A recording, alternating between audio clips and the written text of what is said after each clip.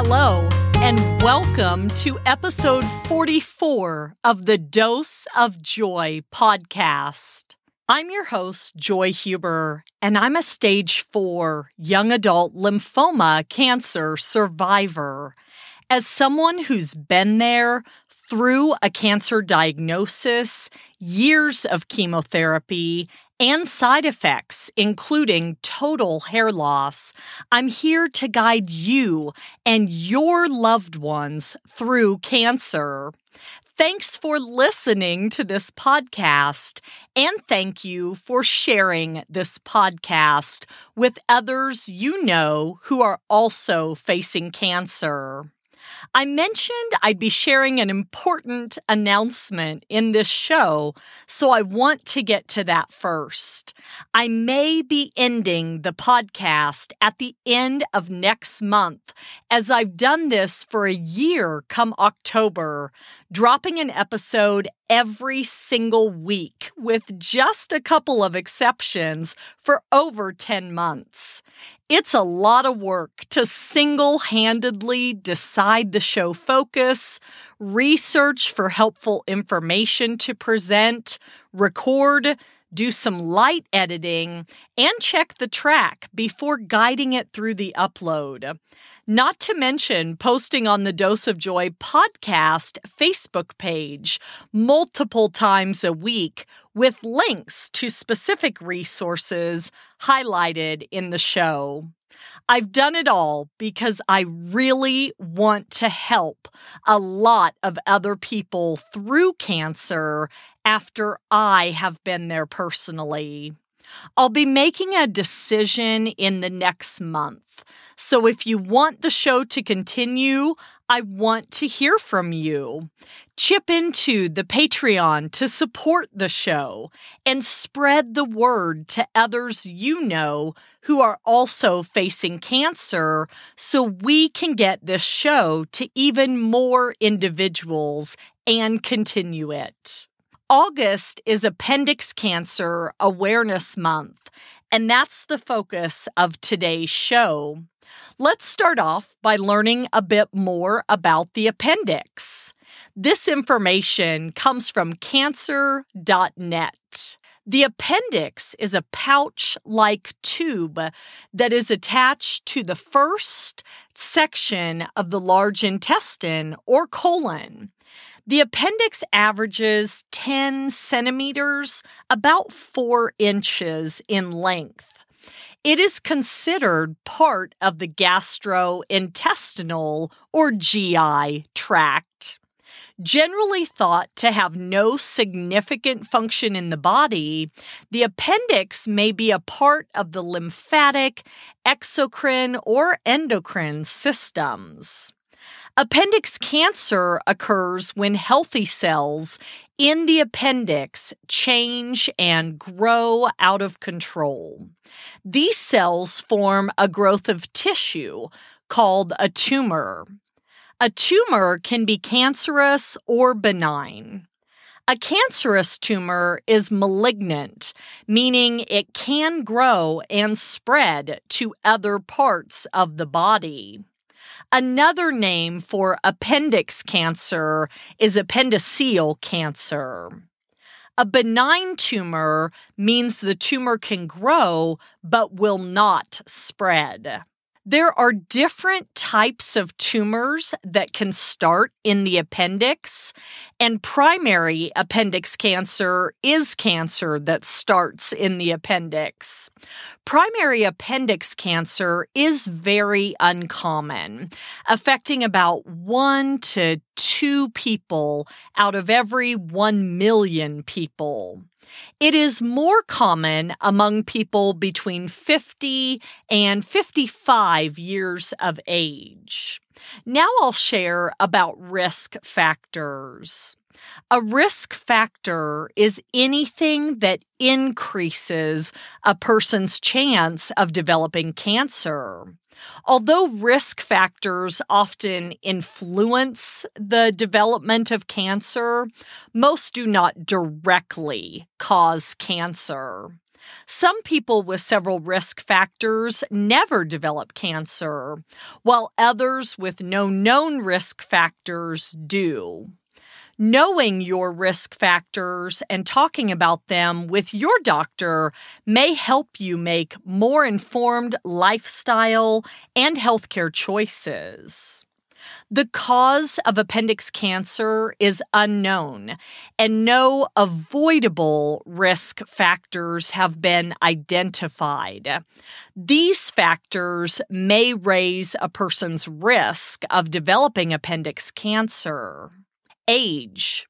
The only consistent risk factor for various types of appendix cancer is increasing age. Appendix cancer is rare in children. Sex. Neuroendocrine tumors of the appendix are more common in women. Now, what are the symptoms and signs of appendix cancer? Symptoms are changes that you can feel in your body. Signs are changes in something measured, like by taking your blood pressure or doing a lab test. Together, symptoms and signs can help describe a medical problem. Sometimes people with appendix cancer do not have any of the symptoms and signs I'm about to describe. Or the cause of a symptom or sign may be a medical condition that is not cancer. People with appendix cancer may experience these symptoms or signs. Appendicitis, which is inflammation of the appendix, fluid in the abdomen, bloating, pain in the abdomen or pelvis area, increased girth or size of the waistline with or without a protrusion of the navel belly button, changes in bowel function, or infertility, which is the medical inability to have a child. If you are concerned about any changes you experience, please talk with your doctor. Your doctor will ask how long and how often you've been experiencing the symptoms, in addition to other questions. This is to help figure out the cause of the problem, called a diagnosis. In addition to a physical exam, the following tests may be used to diagnose appendix cancer. Biopsy. A biopsy is the removal of a small amount of tissue for examination under a microscope. Other tests can suggest that cancer is present, but only a biopsy can make a definite diagnosis. A pathologist then analyzes the samples. A pathologist is a doctor who specializes in interpreting laboratory tests and evaluating cells, tissues, and organs to diagnose disease. However, most often, appendix cancer is found unexpectedly during or after abdominal surgery for another reason. If cancer is suspected at the time of surgery, the doctor will remove a portion of the colon and surrounding tissue, called a margin, for examination. Often, a patient will have an appendectomy, which is the surgical removal of the appendix. This is usually done for what is first thought to be appendicitis, and the cancer is diagnosed after the pathologist has processed and reviewed the tissue under the microscope. In that case, another surgery may be recommended to remove another margin of tissue around the area where the tumor began, depending on the type of appendix cancer, such as a neuroendocrine or adenocarcinoma tumor, and size of tumor if it is a neuroendocrine tumor. Appendix cancer may also be discovered by accident when a CT scan is done for another reason. Computed tomography, a CT or CAT scan. A CT scan takes pictures of the inside of the body using X-rays taken from different angles. A computer combines these pictures into a detailed three-dimensional or 3D image that shows any abnormalities or tumors. A CT scan can be used to measure the tumor size. Sometimes a special dye called a contrast medium is given before the scan to provide better detail on the image. This dye can be injected into a patient's vein or given as a pill or liquid to swallow. Magnetic resonance imaging, or MRI. An MRI uses magnetic fields, not X-rays, to produce detailed images of the body. MRI can be used to measure the tumor size. A special dye called the contrast medium is given before the scan to create a clearer picture. This dye can be injected into a patient's vein or given as a pill to swallow. Ultrasound. An ultrasound uses sound waves to create a picture of the internal organs. Biomarker testing of the tumor. Your doctor may recommend running laboratory tests on a tumor to identify specific genes, proteins, and other factors unique to the tumor. This may also be called molecular testing of the tumor. Results of these tests can help determine your treatment options. Radionuclide scanning. These tests are used for neuroendocrine tumors and not other types of appendix cancers. Radionuclide scanning. A small amount of a radioactive, hormone-like substance that is attracted to a neuroendocrine tumor is injected into a vein. The amount of radiation in the substance is too low to be harmful. A special camera is then used to show where the radioactive substance accumulates. This procedure is useful in detecting spread of a neuroendocrine tumor. After diagnostic tests are done, your doctor will review the results with you. If the diagnosis is appendix cancer, these results also help the doctor describe the cancer. This is called staging. Treatment options and recommendations depend on several factors, including the type and stage of cancer, possible side effects, and the patient's preferences and overall health. Your care plan may also include treatment for symptoms and side effects, an important part of cancer care. Take time to learn about all of your treatment options and be sure to ask questions about things that are unclear.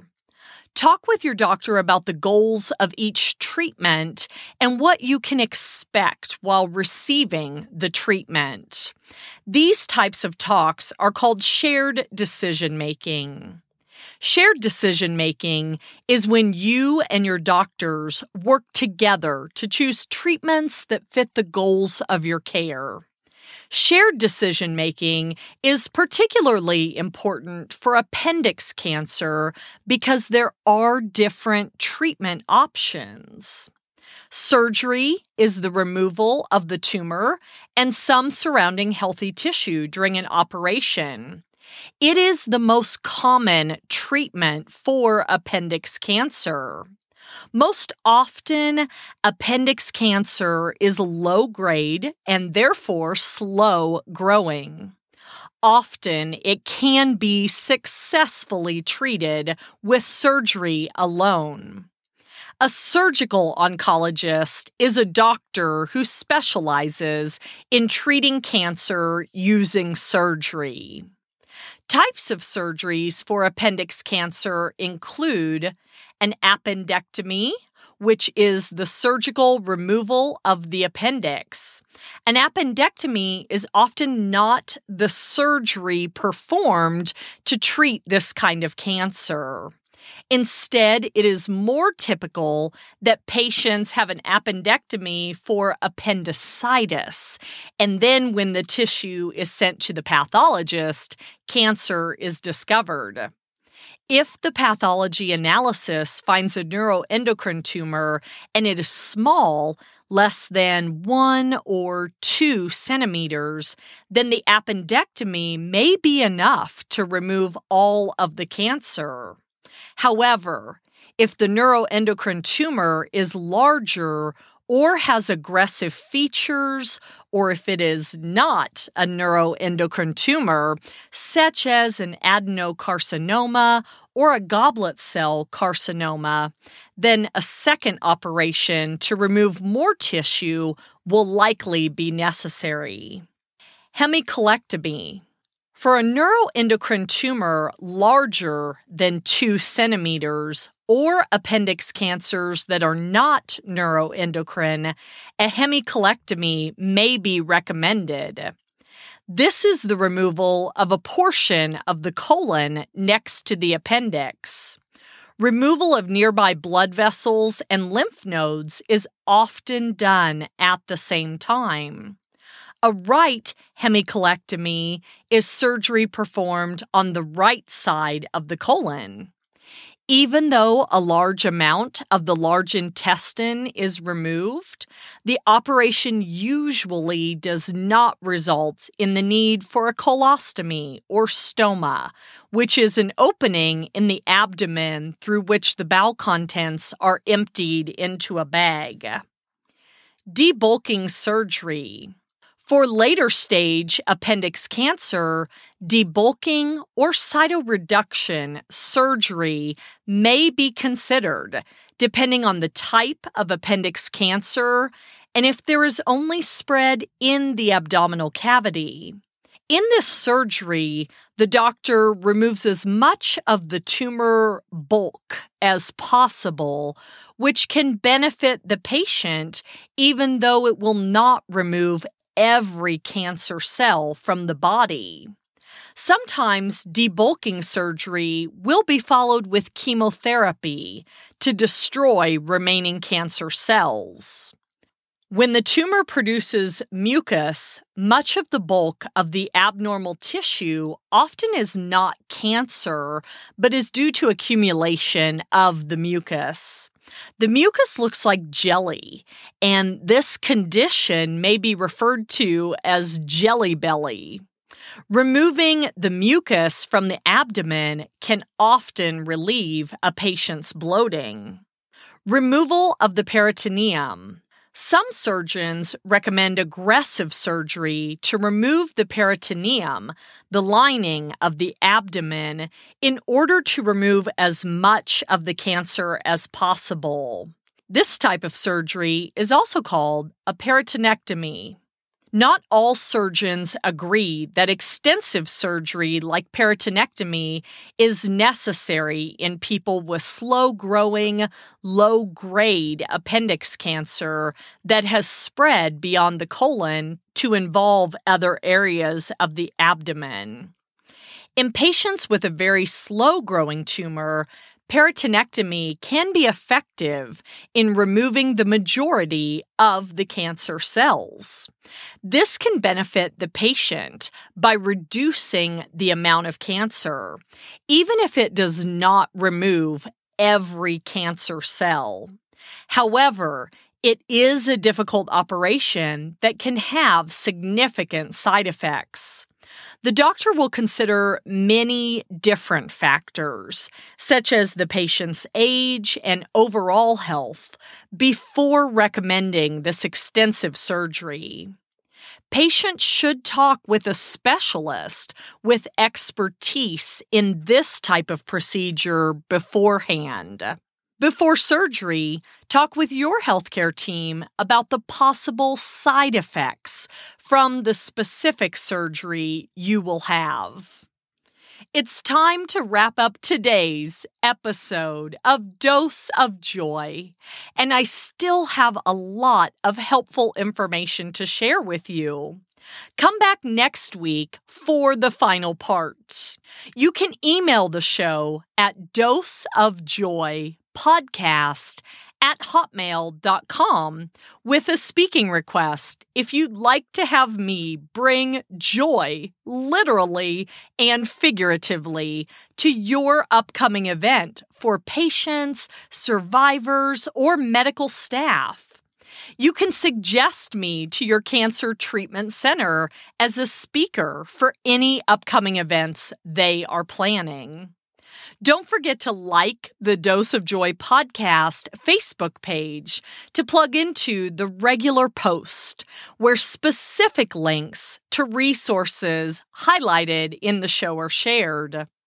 Until next time, I leave you with my heartfelt wish for a joy-filled life.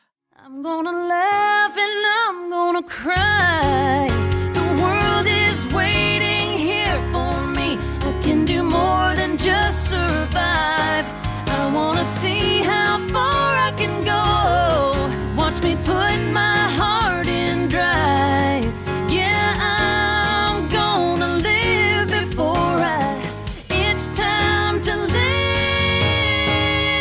before